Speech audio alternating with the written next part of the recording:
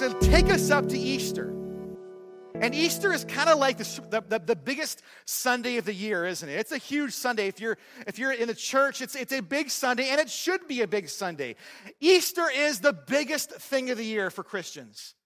This is the day that Christ rose from the dead. He beat sin. It's a huge, awesome day. And on that day before he gave his life, on that day while he was suffering through, that is a day like no other day in the history of the world. That day, there was things that Jesus said and did and spoke that have been resounding and working through history. And this morning and the next few weeks, we're going to focus in on some things he said and some things he did on that fateful day that truly changed everything.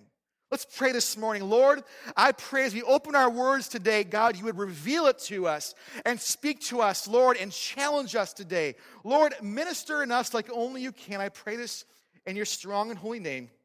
Amen.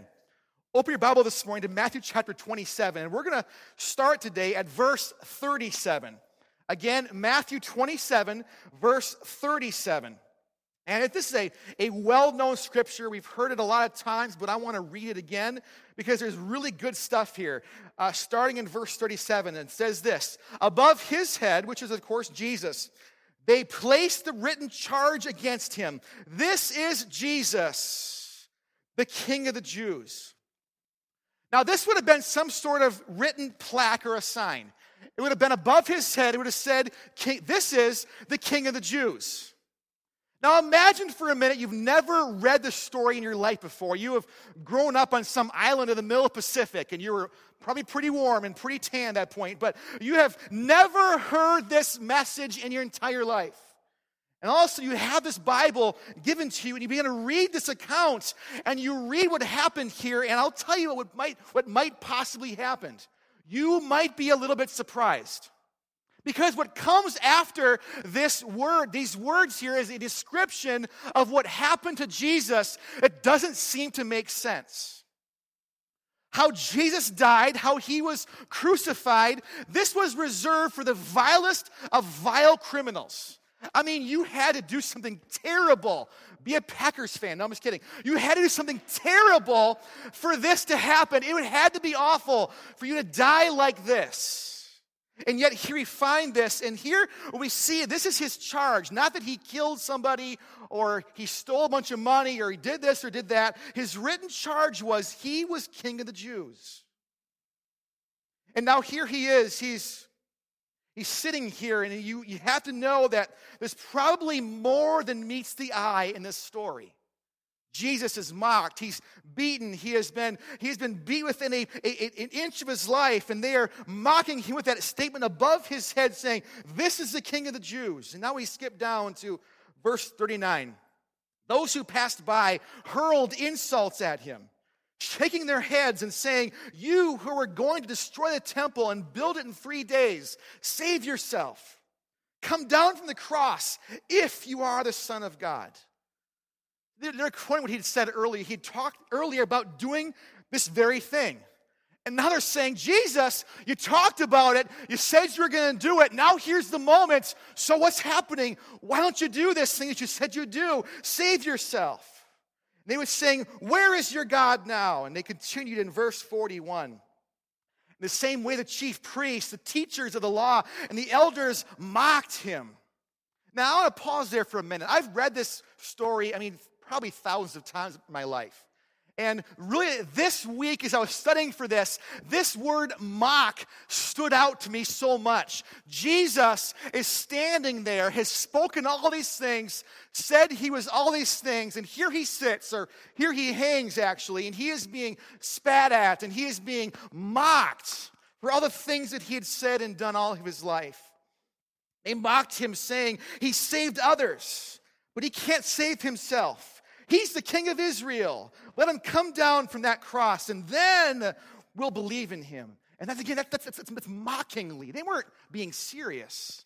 They're mocking him. And then the next 4 words really hit home when he said, they mocked him like this. They said, verse 43, he trusts in God. Everyone this morning say it with me. Say, he trusts in God. 1, 2, 3. He trusts in God. You ever have that one happen to you before? You ever have someone accuse you of that in your life at some point? He trusts in God. How could you do that? How could you, in all those times, all the situations, all that difficulty, all the garbage going on, how could you? How could you trust in God? I mean, here, in this moment right here, Jesus not only can understand what we're going through, he can relate it. He has been there. He trusts in God. You're crazy. Everything he said, did, and meant came down to this moment. He trusts in God. Verse 43, let God rescue him now if he wants him. For he said, I'm the Son of God. In the same way, the rebels were crucified with him, also heaped insults on him. It's coming from all sides. And again, this is Jesus who, let's be honest, his crime is not this terrible, heinous thing, and he's dying just like one that did.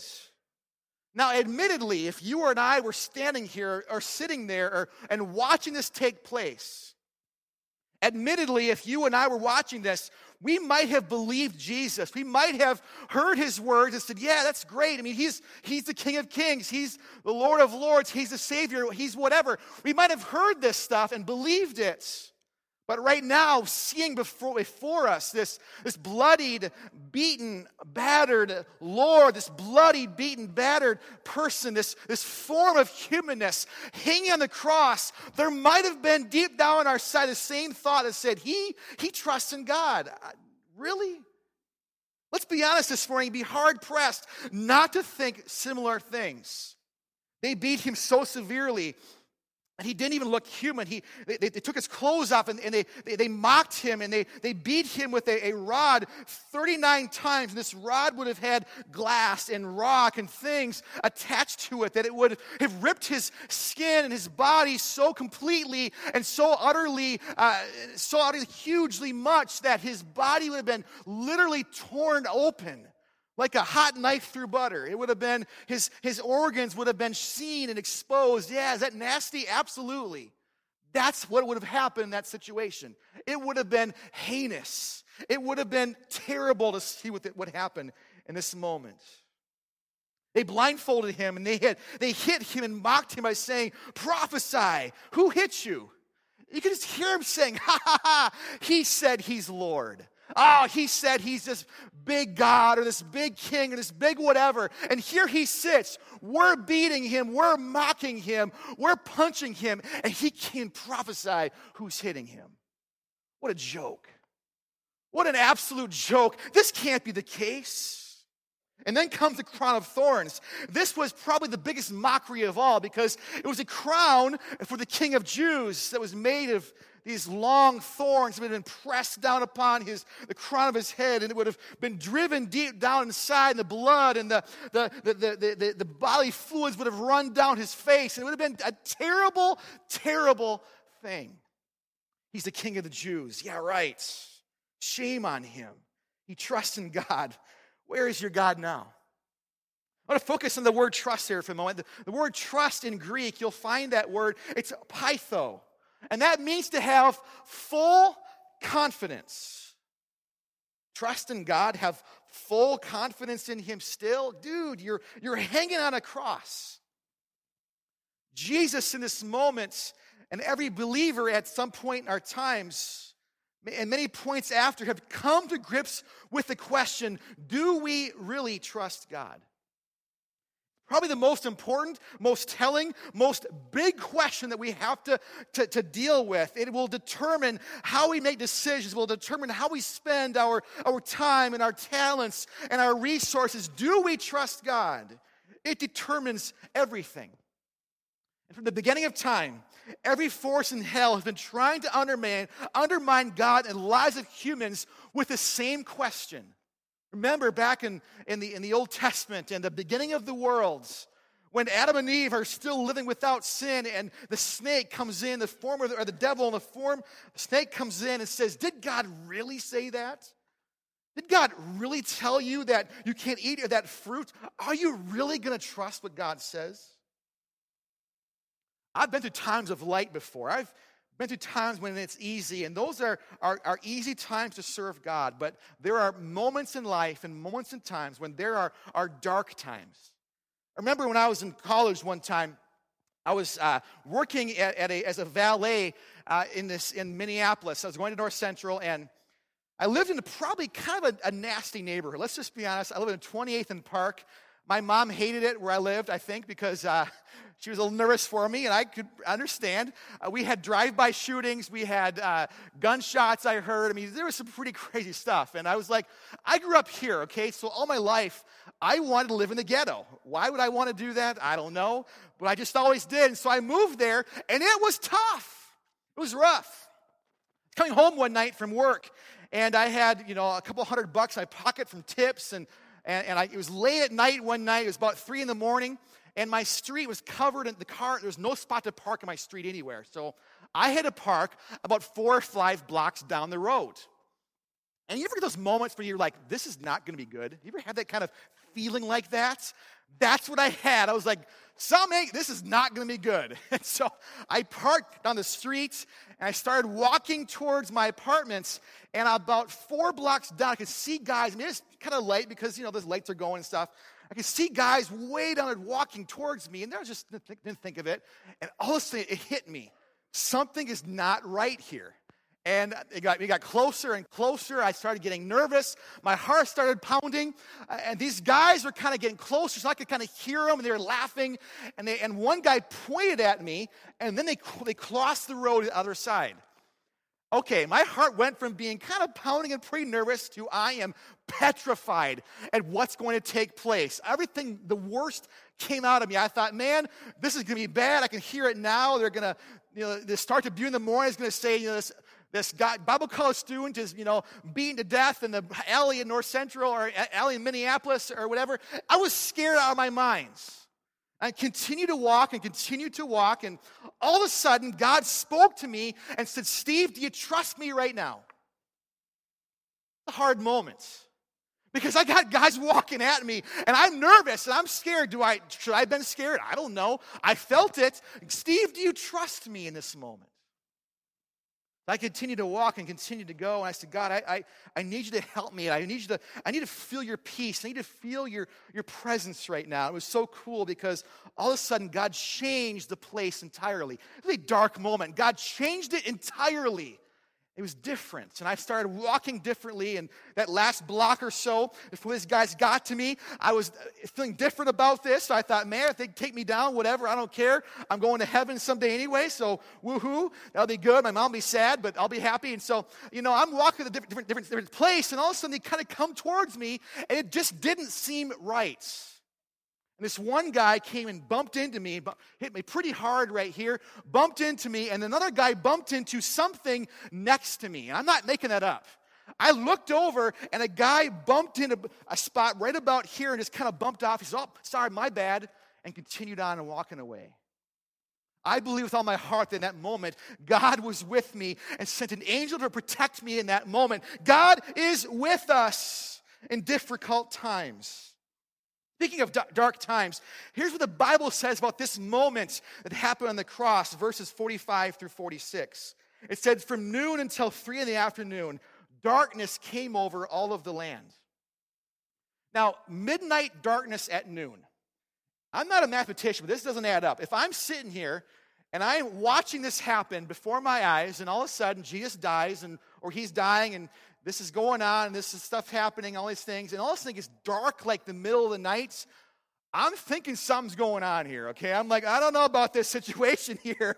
And it got dark, and it got difficult. And about 3 p.m, Jesus cried out in a loud voice, Eli, Eli, lama sabachthani, which the Bible translates and says, my God, why have you forsaken me? My God, why have you forsaken me? It's interesting in the Gospels, Jesus refers to God as his Father, as his Abba, as his Daddy. But at this moment, it's different. At this moment, it's different. Something happened. This is a dark moment. This is a sad time. Martin Luther said this moment years ago. He said, "How can God forsake God?" And the answer is, this is challenging stuff. How? Why? What? God his Son forsaken? Question mark. Jesus had to know the answer. He had to know what was going on. So what would make Jesus ask this question of this situation? Why would he ask this? And the reality is, as human beings, we have to understand that we are not always going to understand. We only see a part of the story. Paul said this and clearly in 1 Corinthians 13:12 when he compared the now to eternity. And he said this, "Now we see things imperfectly, like puzzling reflections in a mirror. But then we'll see everything with perfect clarity. All that I know now is partial and incomplete. But then, referring to heaven someday, I will then know everything completely, just now as God knows me completely." Every situation, everything we see in such, we see these things in terms of incomplete information, of incomplete understanding. And this situation here we're referring to was no different. See, it's like this a little bit. I have a sign here this morning. It has a word on it. If you read this today, most of us might read the word what? Nowhere, right? That's a pretty good word. We read this word nowhere. For a lot of us, we read this, we think that's it. And see, this is the thing, is that if you are not a believer, or if you are questioning God, your life right now, this might be how you see God in dark times. He's nowhere. Where is God now? These people before Jesus, these people watching this, looking out, and said, "Where is your God now? He's nowhere." They're mocking him, and they're saying, "You're not this what you say that you are. You're not this God. You're not this Savior. God is nowhere." And many of us have walked through times like that too. "God, where are you? God, you're nowhere." But the same situation can be looked at in an entirely different way when we see the truth of the Word, because this can also say what? It can also say, "Now here." Thank you, Robbie. He knows this. He's pretty smart, man. Now here.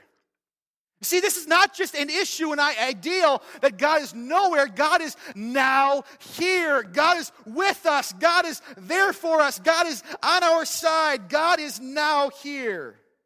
But sometimes, even though we don't understand, sometimes in our lives we see a situation, we don't always understand what it is because we're just not there yet. A few weeks ago, Michaela, my 5-year-old, was down in our basement spinning on a chair. And we used to do this a lot. Not anymore. I'll explain to you why now. But we go down in my basement. We have a concrete floor. And she'd spin. Thought it was so much fun. She'd laugh and giggle and have all kinds of fun until this fateful day. It was like a red-letter day in the royalty household. Okay, lots of fun things happened that day. And she's spinning and spinning and spinning. She falls off the chair, and she is absolutely hurt. And I knew in that moment, you know sometimes when your kids are hurt, and then you know when they're really hurt. And she was really hurt. And immediately, my heart begins to race. I thought, what happened? What happened? So I bring her upstairs, and she is sobbing and crying, and her eyes are looking back in her head, and she is kind of starting to throw up. And I was like, this is not good. We brought her to the hospital, and my wife went. I had to stay home with Emmy, and so they went to the hospital, and she had a concussion. And she's okay now. Everything's fine. We've learned our lesson. We do not spin our chair anymore in the basement, so that's a good lesson to learn. But the doctor said, you can't do this anymore, and you have to be careful with her head for about 2 months. No roughhousing, no wrestling, no nothing like that. Well, here's the problem is that in our house and with Michaela and I, she's my little wrestle buddy. Her and I wrestle all the time. She runs into me. She's climbing on me. All kinds of stuff. We're buddies like this. And so now I have to explain to her, honey, we can't do this right now. And this last weekend, she wanted to jump on our bed. And I throw her sometimes in the air, and she flops down. My wife gets so nervous, and I think it's so much fun. And she does this, and she said, Dad, I want to jump on your bed. And I said, no, you can't do that, honey. And she said, why, Daddy, why? I said, because your head. She said, my head feels fine, Daddy. I said, honey, the doctor said we have to wait until a few months, and it's not there yet. You just can't do it right now. See, she doesn't understand in the moment. She doesn't get it right now that I'm protecting her and I'm caring for her and I'm pulling this thing back out of her fun because I want her to live and I want her to have a great life. That's the thing. And Isaiah 55, 8-9 says this, speaking of God, he says, my thoughts are nothing like your thoughts, and my ways are far beyond anything you can imagine. For just as the heavens are higher than the earth, so my ways are higher than your ways, and my thoughts are higher than your thoughts. I found in my life my understanding of these things comes from my perspective on how I see God in my life. Do I trust him? Do I know him? Do I walk with him? Do I say, God, I trust you no matter what? The way I see things in life greatly depends on that question in my life. And so this morning, we're not always going to get it. I want to share 3 things today that help us to remember this and have a good perspective on this when we don't understand. The first one today is this: God is good. Mark 8:10-18 says this: no one is good except God. God is good. I am not always good. I'm sometimes good. And you know what? So are you. You are sometimes good. Most of you guys are pretty good people. And I said most. No, I was kidding. No, we are good people, right? We're sometimes good. We do good things sometimes. But see, our goodness is different from God's goodness. Where we are good sometimes, it's not our deep down character. God's character is good. God is good, period. God is good, period. The problem that we have sometimes in life is we tend to project our situation on God. We see people around us that sometimes let us down, or situations that sometimes let us down. We project those things on God. We say, well, God, are you really good? Are you really who you say you are? He trusts God, but is God really trustable? God is good. Now, here's what we have to understand this morning, is that we tend to project our situation on God, but God transcends our circumstances. The theology, the truth, the good news that's revealed on Jesus' last day is amazing. Jesus asked the question, God showed the answer. The light went dark for a moment because God had a plan. The plan of rescue. His plan was working. Jesus was laid in the tomb and he was seemingly defeated. It was finished. It was all over. Satan had won. Things were great, but it didn't stay. He did what would normally be seen as impossible. He walked out. He showed himself to others. He beat death. He transcended experience. He transcended circumstance. God shows with fireworks that he is good. Number 2 today is this: God is for us. Romans 8:31 says this: if God is for us, then who can be against us? That's a well-known scripture. A lot of us know that scripture very clearly and very well. But I want to give another scripture today that sheds a little more light on the truth that God is for us in context of that.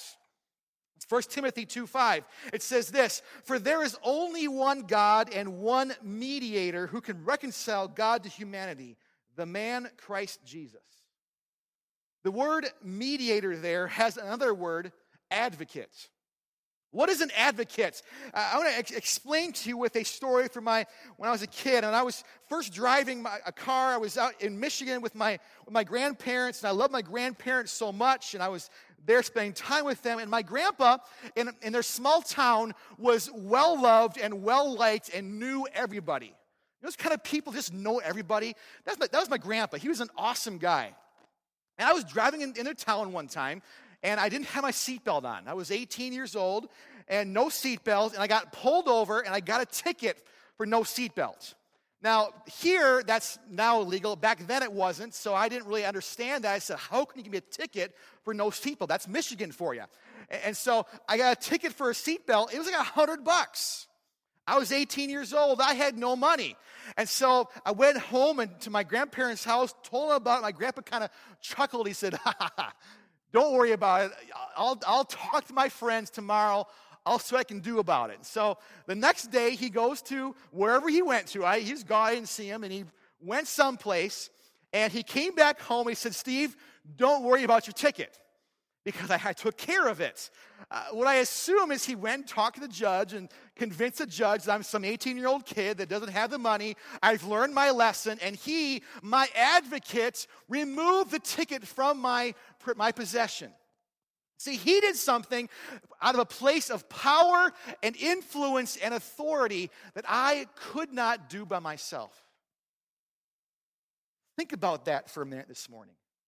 Because the longer we get away from that moment of salvation in our lives, the longer that is in our past, the more difficult that concept that God is our advocate through Jesus is easily lost. Because all of a sudden, somehow, we as believers start to say, man, I'm a pretty good person. Man, I'm pretty good. I'm okay. I can do some things. I'm pretty powerful. I can pray. I can do these things. I'm okay. We forget the fact that God is our advocate.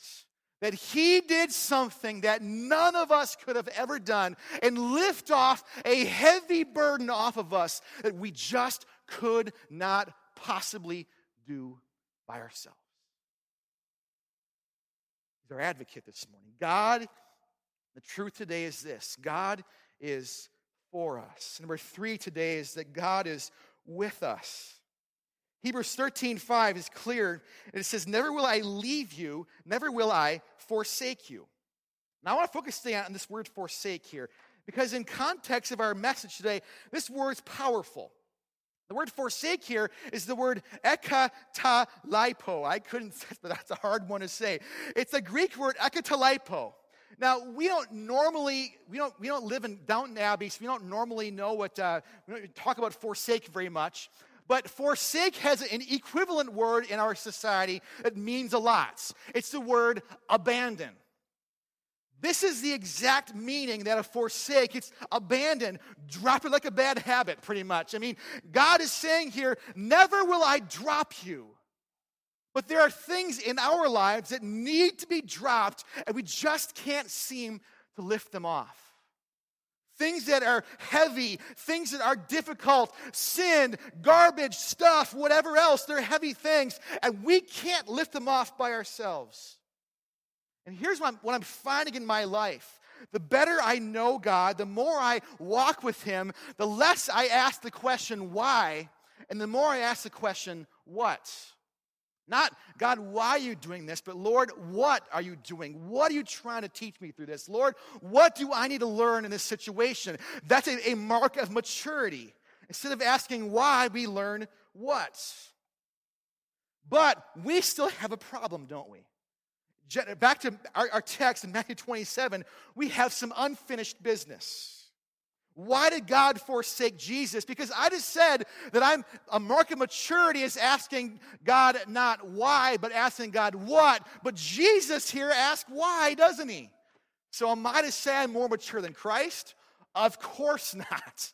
Be it far from me to say that. That's not the case here. See, I believe Jesus knew the answer, but if he didn't ask it, we wouldn't either. If he didn't ask the question, we wouldn't either. The answer can be found in 2 Corinthians 5:21, and it says this: For God made Christ, who never sinned, to be the offering for our sin, that we could be made right with God through Christ. Why did God forsake Jesus?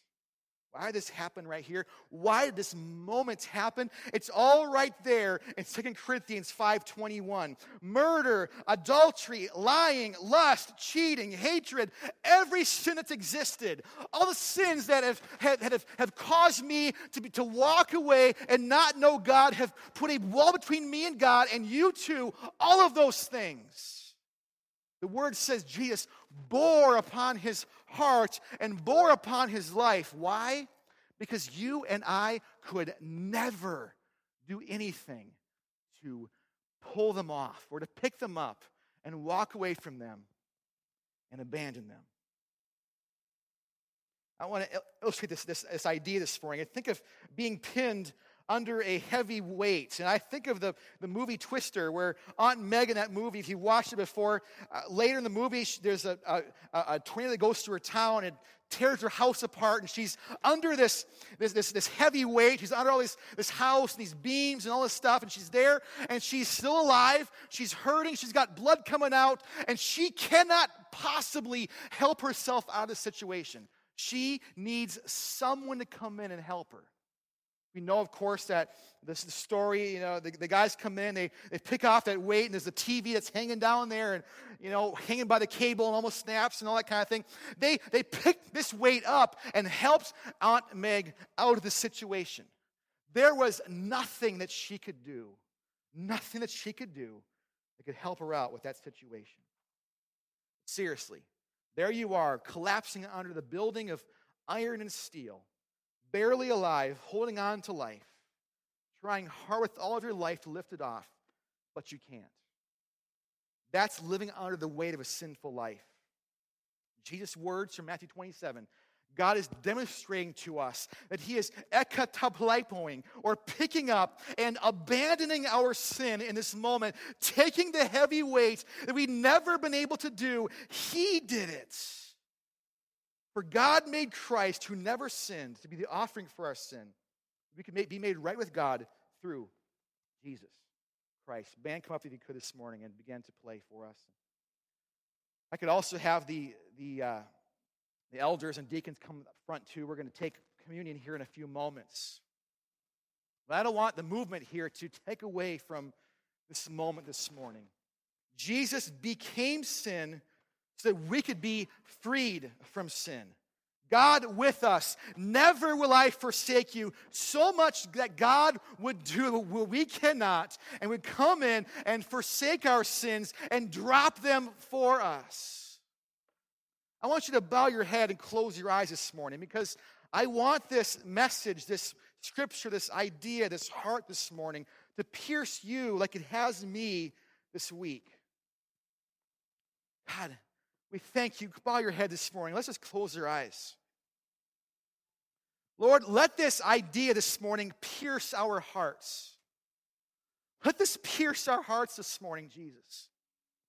Lord, may we not have a cavalier attitude and a cavalier mindset to what you have done for us, to what you did for us, Lord, the fact that without you, we are hopeless, Lord, but with you, we have all hope. It's because of this moment, Lord Jesus, you bore the weight of our sin. You bore the weight of our messing up, of the things that we've done, the ways that we've so often in our lives come up short. You bore all of that. And for a moment, God, who loves us and who is in our courts and who cares about us drastically, forsook you, Jesus, so that he would not forsake us. Lord Jesus, this morning, let that pierce our hearts today, Lord Jesus. Hallelujah. Church, there's a movement in our world nowadays, in the church world, to walk away from the idea that holiness is important. And I want to tell you this morning that if you read the scriptures, that is far from the truth. That God has called us to a life of holiness. He's called us to a life of being set apart, of being different. Why? Because sin is disgusting. Sin is destructive. Sin is not a good thing. It's not attractive. It's not kind of fun. It's not a little moment of indulgence. It destroys lives. Jesus came so that we would not be under that weight anymore. Oh God, help me, help us, help all of us to not have a cavalier attitude towards that idea. So I brought all this message on this morning for this very fact. And I want to close with this idea. I want to encourage you, this is a heavy message today. I want to encourage you this morning to examine your life, examine your hearts. See, God is not called from you perfection, but He has called from you a heart of holiness and a heart of purity and a heart of passion for His presence and passion for Him. See, I found in my personal life that when I come close to Jesus and I realize how terrible and how awful sin is, and how terrible and how awful those things are, what it's caused me to do is say, God, I'm sorry, but Lord, I'm thankful for what you did for me on the cross so many years ago. There are things that we can do. There are things that we walk away from as believers, and things we walk so far away from the times we were sinners, or times we were whatever, that we forget this basic fact that God sent his Son, Jesus Christ, to die on the cross for our sins, and that through him we could have peace with God forever. As we, in a moment here, we're going to hand out the elements of communion. As we do this, a couple of things I want to make mention of today. If you are a believer, you're welcome to do this. No church background, no church affiliation is, I don't care if you're a member of this church or some other church. We just ask that you are a believer this morning. And if that's you this morning, you are welcome to take communion with us today. But this is what I want us to do. Communion is a symbol of Jesus' blood and his body given for us for what I just talked about this morning, that we could have peace with God. Is your attitude, like mine sometimes is, cavalier towards that? If it is this morning, I want to encourage you, as these elements are passed out, to come before God today and say, Lord, forgive me, and challenge me and change me.